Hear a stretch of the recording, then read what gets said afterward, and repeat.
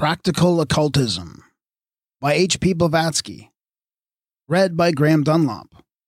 Edited by Darren Grimes. Important to students. There are many people who are looking for practical instruction in occultism. It becomes necessary, therefore, to state once for all A. The essential difference between theoretical and practical occultism, or what is generally known as theosophy on the one hand, and occult science on the other, and B. The nature of the difficulties involved in the study of the latter. It is easy to become a theosophist. Any person of average intellectual capacities and a learning toward the metaphysical, of pure, unselfish life, who finds more joy in helping his neighbor than in receiving help himself, one who is ever ready to sacrifice his own pleasures for the sake of other people, and who loves truth, goodness, and wisdom for their own sake, not for the benefit they may confer, is a theosophist. But it is quite another matter to put oneself upon the path which leads to the knowledge of what is good to do, as to the right discrimination of good from evil, a path which also leads a man to the power through which he can do the good he desires, often without even apparently lifting a finger. Moreover, there is one important fact which the student should be made acquainted, namely, the enormous, almost limitless responsibility assumed by the teacher for the sake of the pupil. From the gurus of the East who teach openly or secretly, down to the few Kabbalists in Western lands who undertake to teach the rudiments of the sacred science to their disciples, those Western hierophants being often themselves ignorant of the danger they incur. One and all of these teachers are subject to the same inviolable law. From the moment they begin really to teach, from the instant they confer any power, whether psychic, mental, or physical, on their pupils, they take upon themselves all the sins of that pupil in connection with the occult sciences, whether of omission or commission, until the moment when initiation makes the pupil a master and responsible in his turn. There is a weird and mystic religious law, greatly reverenced and acted upon in the Greek, half forgotten in the Roman Catholic, and absolutely extinct in the Protestant Church.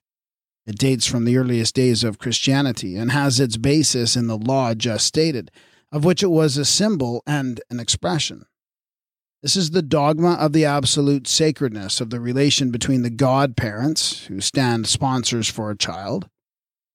These tacitly take upon themselves all the sins of the newly baptized child, anointed, as at the initiation, a mystery truly, until the day when the child becomes a responsible unit, knowing good and evil. Thus, it is clear why the teachers are so reticent, and why chelas are required to serve a 7 years probation, to prove their fitness and develop the qualities necessary to the security of both master and pupil. Occultism is not magic. It is comparatively easy to learn the trick of spells and the methods of using the subtler but still material forces of physical nature. The powers of the animal soul in man are soon awakened. The forces which his love, his hate, his passion can call into operation are readily developed. But this is black magic, sorcery. For it is the motive, and the motive alone, which makes any exercise of power become black, malignant, or white, beneficent magic. It is impossible to employ spiritual forces if there is the slightest tinge of selfishness remaining in the operator. For unless the intention is entirely unalloyed, the spiritual will transform itself into the psychic, act on the astral plane, and dire results may be produced by it.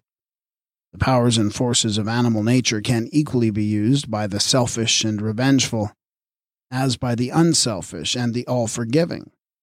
The powers and forces of spirit lend themselves only to the perfectly pure in heart, and this is divine magic. What are then the conditions required to become a student of the Divina Sapientia? For let it be known that no such instruction can possibly be given unless these certain conditions are complied with, and rigorously carried out during the years of study.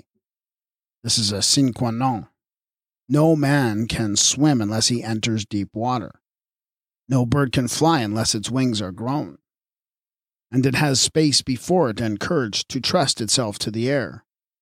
A man who will wield a two-edged sword must be a thorough master of the blunt weapon, if he would not injure himself, or what is worse, others, at the first attempt.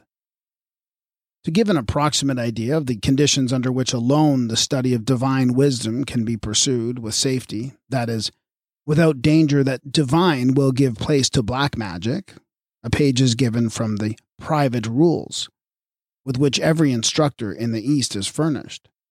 The few passages which follow are chosen from a great number and explained in brackets.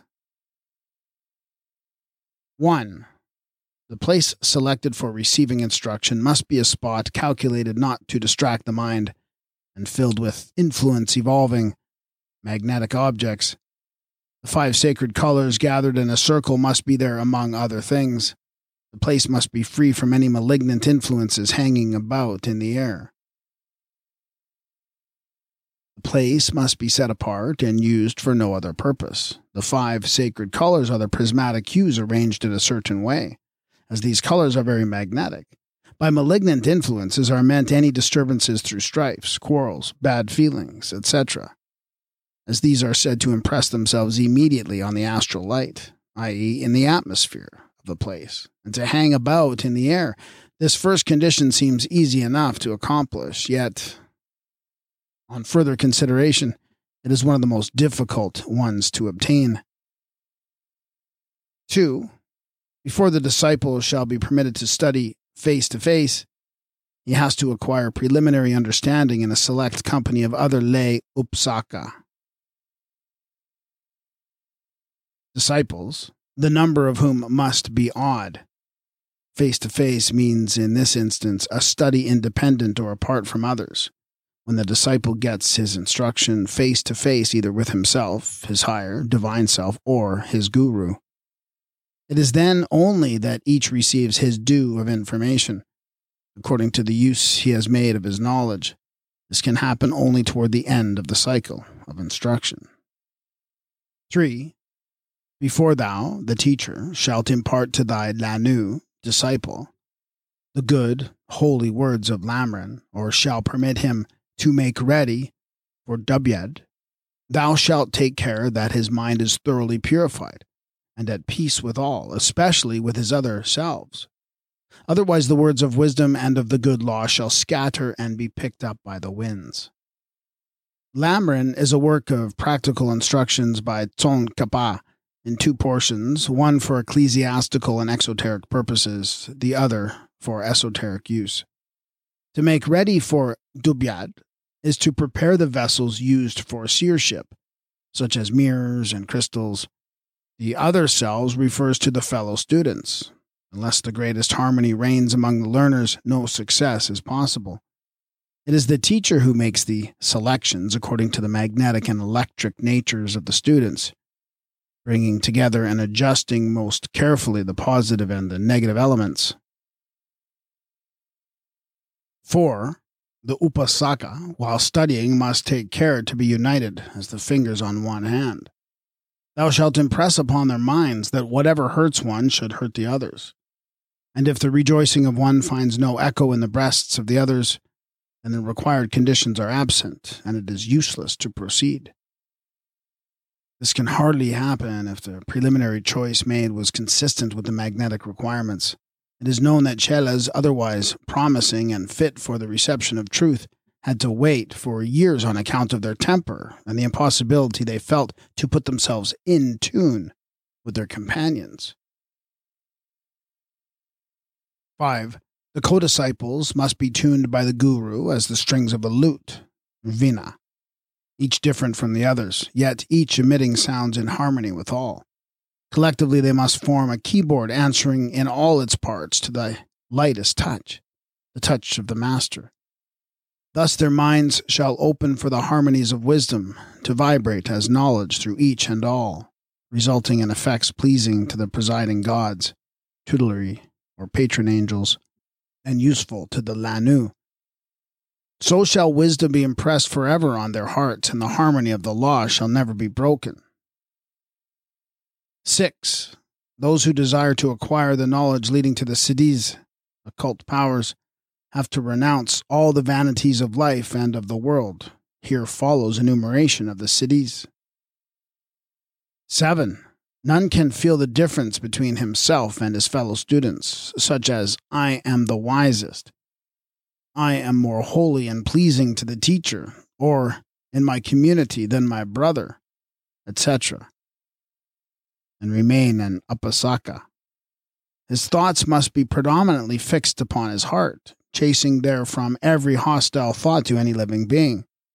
The heart, must be full of the feeling of its non-separateness from the rest of beings, as from all in nature. Otherwise, no success can follow. 8. A Lanu disciple has to dread external living influence alone, magnetic emanations from living creatures. For this reason, while at one with all in his inner nature, he must take care to separate his outer, external body from every foreign influence. None must drink of it or eat in his cup but himself. He must avoid bodily contact, i.e. being touched or touch, with human as with animal being. No pet animals are permitted, and it is forbidden even to touch certain trees and plants. A disciple has to live, so to say, in his own atmosphere in order to individualize it for occult purposes. 9. The mind must remain blunt to all but the universal truths in nature, lest the doctrine of the heart should become only the doctrine of the eye, i.e., empty exoteric ritualism. 10. No animal food of whatever kind, nothing that has life in it, should be taken by the disciple. No wine, no spirits, or opium should be used, for these are like the lamam, evil spirits, who fasten upon the unwary. They devour the understanding. Wine and spirits are supposed to contain and preserve the bad magnetism of all the men who helped in their fabrication, the meat of each animal to preserve the psychic characteristics of its kind. 11. Meditation, abstinence, the observation of moral duties, gentle thoughts, good deeds, and kind words, as goodwill to all and entire oblivion of self, are the most efficacious means of obtaining knowledge and preparing for the reception of higher wisdom. 12. It is only by virtue of a strict observance of the foregoing rules that a Lanu can hope to acquire in good time the siddhis of the Arhats, the growth which makes him become gradually one with the universal all. These 12 extracts are taken from among some 73 rules, to enumerate which would be useless as they would be meaningless in Europe. But even these few are enough to show the immensity of the difficulties which beset the path of the would-be Upasaka, who has been born and bred in Western lands. All Western, and especially English, education is instinct with the principle of emulation and strife. Each boy is urged to learn more quickly, to outstrip his companions, and to surpass them in every possible way. What is miscalled friendly rivalry is assiduously cultivated, and the same spirit is fostered and strengthened in every detail of life. With such ideas educated into him from his childhood, how can a Western bring himself to feel towards his co-students as the fingers on one hand? Those co-students, too, are not of his own selection or chosen by himself from personal sympathy and appreciation. They are chosen by his teacher on far other grounds, and he who would be a student must first be strong enough to kill out in his heart all feelings of dislike and antipathy to others. How many Westerns are ready even to attempt this in earnest? And then the details of daily life, the command not to touch even the hand of one's nearest and dearest. How contrary to Western notions of affection and good feeling. How cold and hard it seems. Egotistical, too. People would say to abstain from giving pleasure to others for the sake of one's own development. Well, let those who think so defer till another lifetime the attempt to enter the path in real earnest. But let them not glory in their own fancied unselfishness, for in reality it is only the seeming appearances which they allow to deceive them. The conventional notions based on emotionalism and gush, or so-called courtesy, things of the unreal life, not the dictates of truth. But even putting aside these difficulties, which may be considered external, though their importance is nonetheless great, how are students in the West to attune themselves to harmony as here required of them? So strong has personality grown in Europe and America that there is no school of artists even whose members do not hate and are not jealous of each other. Professional hatred and envy have become proverbial. Men seek each to benefit himself at all costs, and even the so-called courtesies of life are but a hollow mask covering these demons of hatred and jealousy. In the East, the spirit of non-separateness is inculcated as steadily from childhood up, as in the West, the spirit of rivalry. Personal ambition, personal feelings, and desires are not encouraged to grow so rampant there.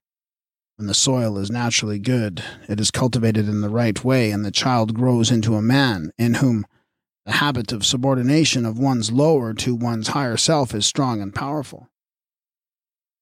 In the West, men think that their own likes and dislikes of other men and things are guiding principles for them to act upon, even when they do not make of them the law of their lives and seek to impose them upon others.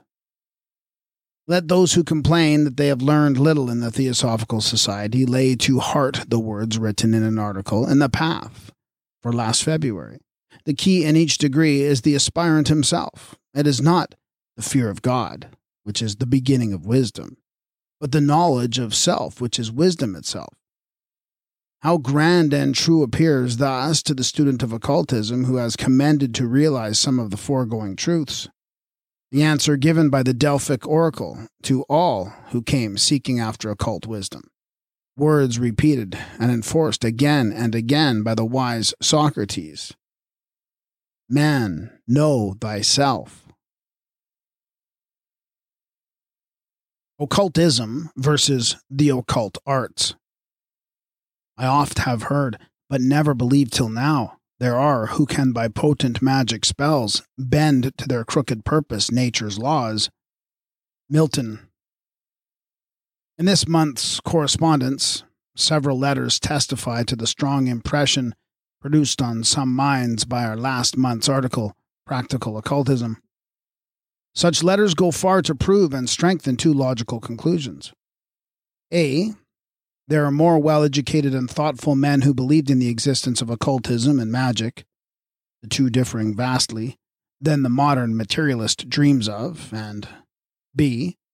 That most of the believers, comprising many theosophists, have no definite idea of the nature of occultism, and confuse it with the occult sciences, in general the black art included.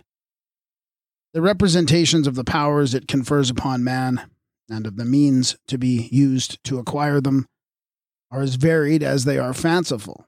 Some imagine that a master in the art, to show the way, is all that is needed to become a Zanoni.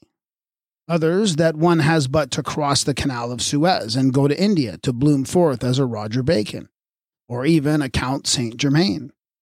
Many take for their ideal Margrave with his ever-renewing youth, and care little for the soul as the price paid for it. Not a few mistaking witch of Enderism, pure and simple, for occultism. Through the yawning earth from Stygian gloom call up the meager ghosts to walks of light, and want, on the strength of this feat, to be regarded as full-blown adepts. Ceremonial magic, according to the rules mockingly laid down by Eliphas Levi, is another imagined alter ego of the philosophy of the archats of old. In short, the prisms through which occultism appears to those innocent of the philosophy are as multicolored and varied as human fancy can make them. Will these candidates to wisdom and power feel very indignant if told the plain truth? It is not only useful, but it has now become necessary to disabuse most of them, and before it is too late. This truth may be said in a few words.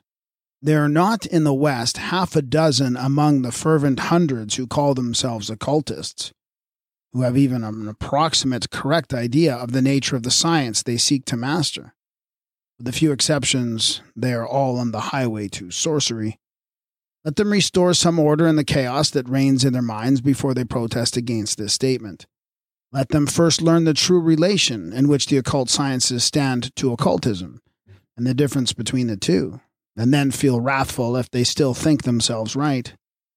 Meanwhile, let them learn that occultism differs from magic and other secret sciences as the glorious sun does from a rushlight, as the immutable and immortal spirit of man, the reflection of the absolute, causeless and unknowable all, differs from the mortal clay, the human body.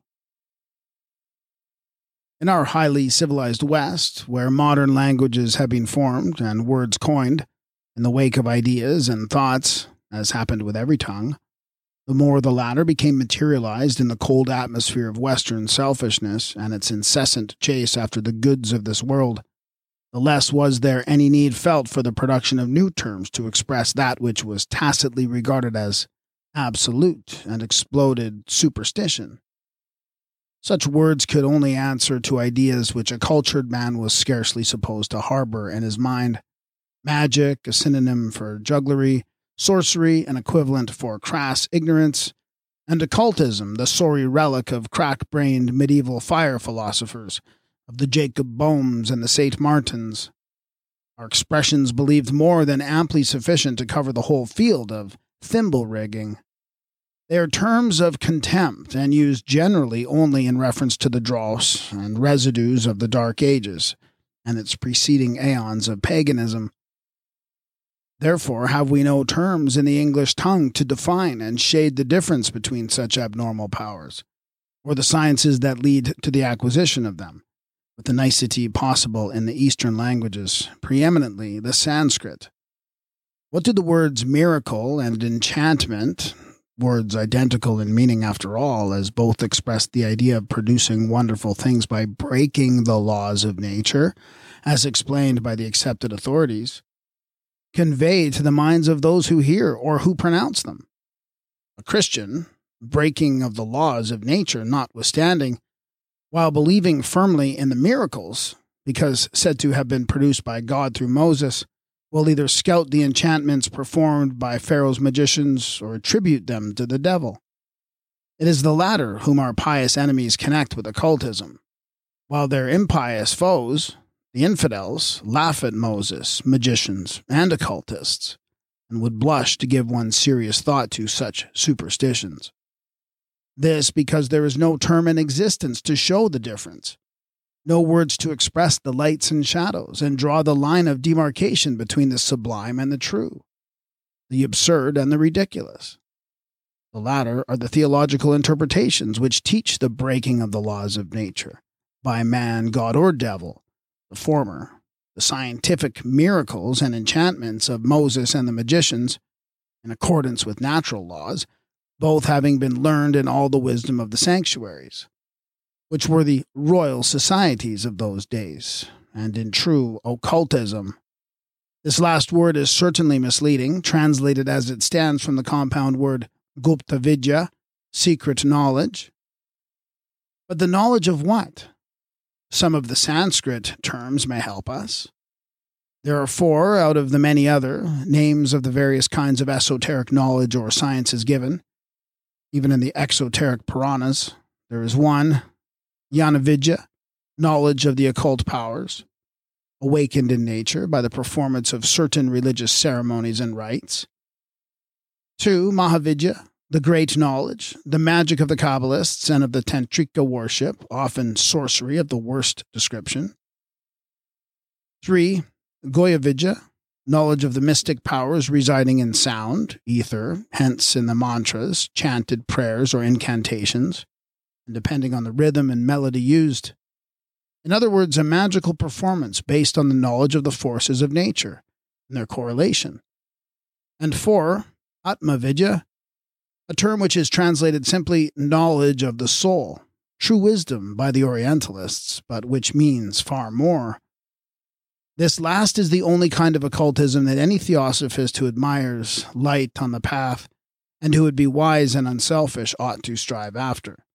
All the rest is some branch of the occult sciences, i.e., arts based on the knowledge of the ultimate essence of all things in the kingdoms of nature, such as minerals, plants, and animals, hence of things pertaining to the realm of material nature. However invisible that essence may be, and howsoever much it has hitherto eluded the grasp of science, alchemy, astrology, occult physiology, chiromancy exist in nature and the exact sciences, perhaps so called because they are found in this age of paradoxical philosophies the reverse, have already discovered not a few of the above arts. But clairvoyance, symbolized in India as the eye of Siva, called in Japan infinite vision, is not hypnotism, the illegitimate son of mesmerism, and is not to be acquired by such arts. All the others may be mastered and results obtained, whether good, bad, or indifferent. But Atmavidya sets small value on them. It includes them all and may even use them occasionally, but it does so after purifying them of their dross for beneficent purposes and taking care to deprive them of every element of selfish motive. Let us explain. Any man or woman can set himself or herself to study one or all of the above specified occult arts, without any great previous preparation, and even without adopting any too restraining mode of life. One could even dispense with any lofty standard of morality.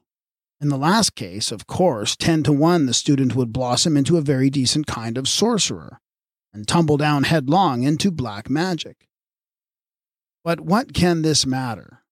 The voodoos and the dugpas eat, drink, and are merry over hecatombs of victims of their infernal arts. And so do the amiable gentlemen vivisectionists and the diplomed hypnotizers of the faculties of medicine. The only difference between the two classes being that the voodoos and dugpas are conscious, and the charcoal riche crew unconscious sorcerers. Thus, since both have to reap the fruits of their labors and achievements in the black art, the Western practitioners should not have the punishment and reputation without the profits and enjoyments they may get therefrom. For we say it again, hypnotism and vivisection, as practiced in such schools, are sorcery pure and simple, minus a knowledge that the voodoos and dugpas enjoy, and which no charcoal riche can procure for himself in 50 years of hard study and experimental observation. Let, then, those who will dabble in magic, whether they understand its nature or not, but who find the rules imposed upon students too hard and who therefore lay Atmavidya or occultism aside, go without it. Let them become magicians by all means, even though they do become voodoos and dugpas for the next 10 incarnations. But the interest of our readers will probably center on those who are invincibly attracted towards the occult, yet who neither realize the true nature of what they aspire towards, nor have they become passion-proof, far less truly unselfish. How about these unfortunates? We shall be asked, who are thus rent in twain by conflicting forces?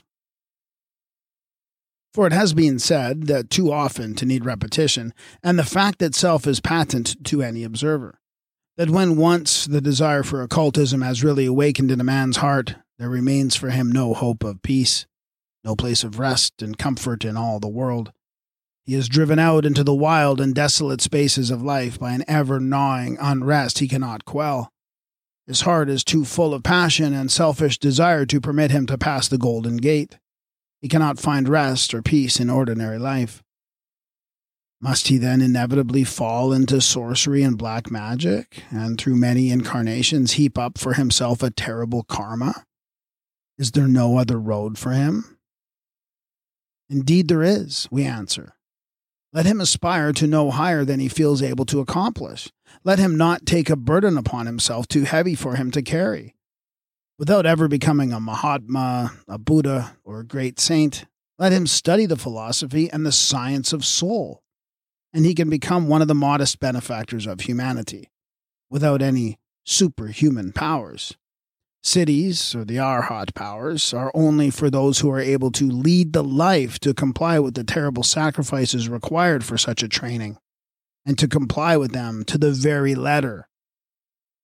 Let them know at once, and remember always that true occultism or theosophy is the great renunciation of self, unconditionally and absolutely, in thought as in action. It is altruism, and it throws him who practices it out of calculation of the ranks of the living altogether. Not for himself, but for the world he lives. As soon as he has pledged himself to the work, much is forgiven during the first years of probation. But no sooner is he accepted than his personality must disappear, and he has to become a mere beneficent force in nature. There are two poles for him after that, two paths, and no midward place of rest. He has either to ascend laboriously, step by step, often through numerous incarnations and no devachanic break, the golden ladder leading to Mahatmaship, the Arhat or Bodhisattva condition, or he will let himself slide down the ladder at the first false step and roll down into Dugpaship. All this is either unknown or left out of sight altogether. Indeed, one who is able to follow the silent evolution of the preliminary aspirations of the candidates often finds strange ideas quietly taking possession of their minds. There are those whose reasoning powers have been so distorted by foreign influences that they imagine that animal passions can be so sublimated and elevated that their fury, force, and fire can, so to speak, be turned inwards, that they can be stored and shut up in one's breast until their energy is not expanded but turned toward higher and more holy purposes. Namely, until their collective and unexpanded strength enables their possessor to enter the true sanctuary of the soul and stand therein in the presence of the Master, the higher self. For this purpose they will not struggle with their passions nor slay them. They will simply, by a strong effort of will, put down the fierce flames and keep them at bay within their natures, allowing the fire to smolder under a thin layer of ashes. They submit joyfully to the torture of the Spartan boy who allowed the fox to devour his entrails rather than part with it. Oh, poor blind visionaries! As well hope that a band of drunken chimney sweeps, hot and greasy from their work, may be shut up in a sanctuary hung with pure white linen, and that instead of soiling and turning it by their presence into a heap of dirty shreds, they will become masters in and of the sacred recess, and finally emerge from it as immaculate as that recess. Why not imagine that a dozen of skunks imprisoned in the pure atmosphere of a gompa, a monastery, can issue out of it impregnated with all the perfumes of the incenses used? Strange aberration of the human mind. Can it be so? Let us argue. The master in the sanctuary of our souls is the higher self, the divine spirit whose consciousness is based upon and derived solely, at any rate during the mortal life of the man in whom it is captive, from the mind, which we have agreed to call the human soul. The spiritual soul being the vehicle of the spirit. In its turn, the former, the personal or human soul, is a compound, in its highest form, of spiritual aspirations, volitions, and divine love, and in its lower aspect of animal desires and terrestrial passions imparted to it by its associations with its vehicle, the seat of all these. It thus stands as a link and a medium between the animal nature of man, which its higher reason seeks to subdue, and his divine spiritual nature, to which it gravitates, whenever it has the upper hand in its struggle with the inner animal. The latter is the instinctual animal soul, and is the hotbed of those passions which, as just shown, are lulled instead of being killed and locked up in their breasts by some imprudent enthusiasts. Do they still hope to turn thereby the muddy stream of the animal sewer into the crystalline waters of life? And where, on what neutral ground, can they be imprisoned so as not to affect man? The fierce passions of love and lust are still alive, and they are allowed to still remain in the place of their birth, that same animal soul. For both the higher and the lower portions of the human soul or mind reject such inmates, though they cannot avoid being tainted with them as neighbors. The higher self or spirit is as unable to assimilate such feelings as water to get mixed with oil or unclean liquid tallow. It is thus the mind alone, the sole link and medium between the man of earth and the higher self. That is the only sufferer, and which is in incessant danger of being dragged down by those passions that may be reawakened at any moment, and perish in the abyss of matter. And how can it ever attune itself to the divine harmony of the highest principle, when that harmony is destroyed by the mere presence within the sanctuary and preparation of such animal passions? How can harmony prevail and conquer, when the soul is stained and distracted with the turmoil of passions and the terrestrial desires of the bodily senses, or even of the astral man? For this astral, the shadowy double, in the animal as in man, is not the companion of the divine ego, but of the earthly body. It is the link between the personal self, the lower consciousness of manas and the body, and is the vehicle of transitory, not of immortal life. Like the shadow projected by man, it follows his movements and impulses slavishly and mechanically, and leans therefore to matter without ever ascending to spirit. It is only when the power of the passions is dead altogether, and when they have been crushed and annihilated in the retort of an unflinching will, when not only all the lusts and longings of the flesh are dead, but also the recognition of the personal self is killed out, and the astral has been reduced in consequence to a cipher, that the union with the higher self can take place. Then when the astral reflects only the conquered man, the still living but no more the longing, the selfish personality, then the brilliant ogoides, the divine self, can vibrate in conscious harmony with both the poles of the human entity, the man of matter purified and the ever pure spiritual soul, and stand in the presence of the master self, the Christos of the mystic Gnostic, blended, merged into, and one with it forever. How then can it be thought possible for a man to enter the straight gate of occultism when his daily and hourly thoughts are bound up with worldly things, desires of possession and power, with lust, ambition, and duties which, however honorable, are still of the earthy? Even the love for wife and family, the purest as the most unselfish of human affections, is a barrier to real occultism. For whether we take as an example the holy love of a mother for her child, or that of a husband for his wife, even in these feelings, when analyzed to the very bottom and thoroughly sifted, there is still selfishness in the first, and an egoism à deux in the second instance. What mother would not sacrifice without a moment's hesitation hundreds and thousands of lives for that of the child of her heart? And what lover or true husband would not break the happiness of every other man and woman around him to satisfy the desire of the one whom he loves? This is but natural, we shall be told. Quite so in the light of the code of human affections, less so in that of divine universal love.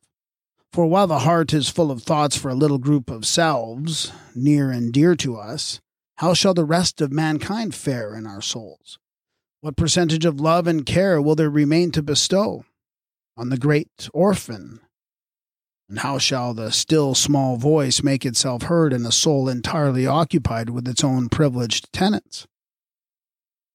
What room is there left for the needs of humanity en bloc to impress themselves upon, or even receive a speedy response? And yet, he who would profit by the wisdom of the universal mind has to reach it through the whole of humanity without distinction of race, complexion, religion, or social status. It is altruism, not egoism, even in its most legal and noble conception, that can lead the unit to merge its little self in the universal selves. It is to these needs and to this work that the true disciple of true occultism has to devote himself if he would obtain theosophy, divine wisdom and knowledge.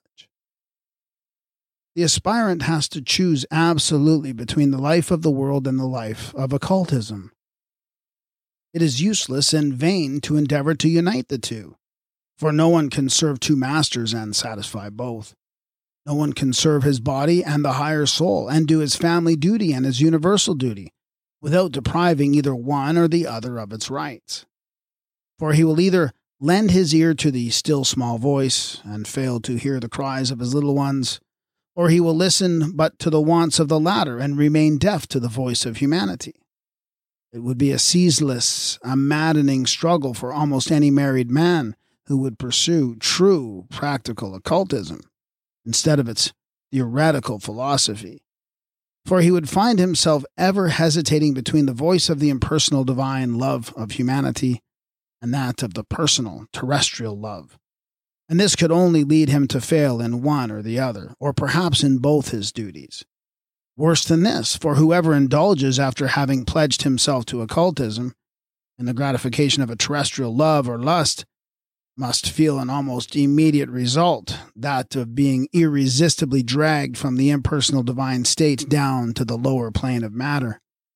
Sensual or even mental self-gratification involves the immediate loss of the powers of spiritual discernment. The voice of the master can no longer be distinguished from that of one's passions, or even that of Vidukpa. The right from wrong, sound morality from mere casuistry. The Dead Sea fruit assumes the most glorious mystic appearance, only to turn to ashes on the lips and to gall in the heart, resulting in depth ever deepening, darkness darkening still, folly for wisdom, guilt for innocence, anguish for rapture, and for hope despair. And once being mistaken and having acted on their mistakes, most men shrink from realizing their error, and thus descend deeper and deeper into the mire.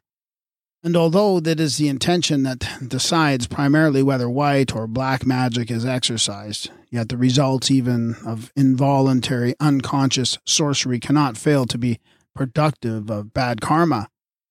Enough has been said to show that sorcery is any kind of evil influence exercised upon other persons who suffer or make other persons suffer in consequence. Karma is a heavy stone splashed in the quiet waters of life, and it must produce ever-widening circles of ripples, carried wider and wider almost ad infinitum. Such causes produced have to call forth effects, and these are evidenced in the just laws of retribution. Much of this may be avoided if people will only abstain from rushing into practices neither the nature nor importance of which they understand. No one is expected to carry a burden beyond his strength and powers. There are natural-born magicians, mystics and occultists by birth and by right of direct inheritance from a series of incarnations and aeons of suffering and failures. These are passion-proof, so to say. No fires of earthly origin can fan into a flame any of their senses or desires. No human voice can find response in their souls, except the great cry of humanity. These only may be certain of success, but they can be met only far and wide, and they pass through the narrow gates of occultism because they carry no personal luggage of human transitory sentiments along with them. They have got rid of the feeling of the lower personality, paralyzed thereby the astral animal, and the golden but narrow gate is thrown open before them. Not so with those who have to carry yet for several incarnations the burden of sins committed in previous lives, and even in their present existence. For such, unless they proceed with great caution, the golden gate of wisdom may get transformed into the wide gate and the broad way that leadeth unto destruction.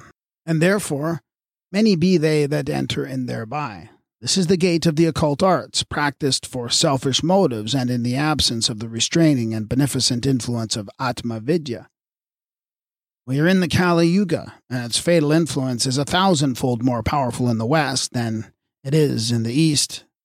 Hence the easy praise made by the powers of the Age of Darkness in this cyclic struggle, and the many delusions under which the world is now laboring. One of these is the relative facility with which men fancy they can get at the gate and cross the threshold of occultism without any great sacrifice. It is the dream of most theosophists, one inspired by desire for power and personal selfishness, and it is not such feelings that can ever lead them to the coveted goal. For, as well said by one believed to have sacrificed himself for humanity, narrow is the gate, and straitened the way that leadeth unto life, eternal, and therefore few be they that find it. So strait indeed that at the bare mention of some of the preliminary difficulties, the affrighted Western candidates turn back and retreat with a shudder. Let them stop here, and attempt no more in their great weakness. For if, while turning their backs on the narrow gate, they are dragged by their desire for the occult one step in the direction of the broad and more inviting gates of that golden mystery, which glitters in the light of illusion, woe to them! It can lead only to Dugpa-ship, and they will be sure to find themselves very soon landed on that via fatale of the inferno, over whose portal Dante read the words, Permissiva nella città dolente, permissiva nel eterno dolor, permissiva tra la perduta gente. Thank you for listening to this sample. To continue listening to this book and for access to all of our other full audiobooks, please subscribe for $7.77 per month. Go to adultbrain.ca or follow the link in the show notes. This will be a completely separate podcast with a new RSS feed and will have all the titles from this feed as well. Thank you for your help and support in bringing rare and forgotten books to audio for the world.